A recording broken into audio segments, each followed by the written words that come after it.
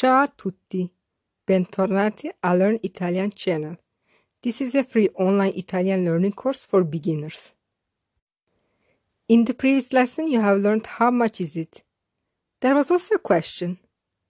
How do you say how much are the peaches in Italian? A. Quanto costano le pesche? B. Quanto costa la pesca? The correct answer is A. Quanto costano le pesche? In today's lesson, you will hear a dialogue at the greengrocers. Let's start. Buongiorno signora, cosa desidera? Vorrei 2 kg di mele e 1 chilo di fragole. Ecco, altro? Quanto costano le ciliegie? 4 euro al chilo. Sono troppo care. Vuole della verdura signora? Ho dei pomodori maturi. Quanto vengono? 90 centesimi al chilo. Quanti ne vuole? Allora ne prendo 2 kg.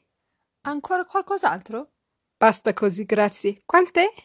In tutto sono 6 euro. Ecco 6 euro. You will hear the dialogue again with translation.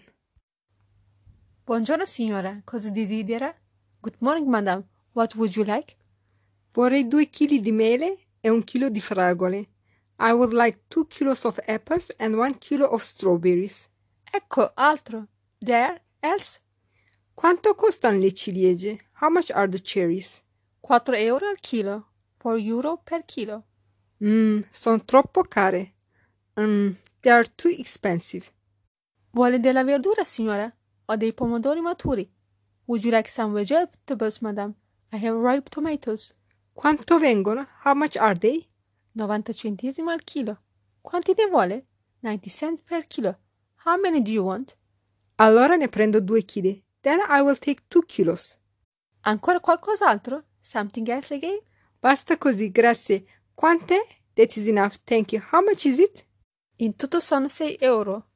In total they are 6 euro. Ecco 6 euro. This is 6 euro. Now I have a listening quiz for you. La signora non compra A. I pomodori, B. Le ciliegie. You can write the answer in my Instagram account or in the comment box on my YouTube channel. My Instagram is learn_Italian20. Don't forget to subscribe, rate, and comment on my YouTube channel and on any podcast app. You can also download for free my podcast. In the next lesson, you will hear a dialogue at the grocery shop. Grazie, a presto!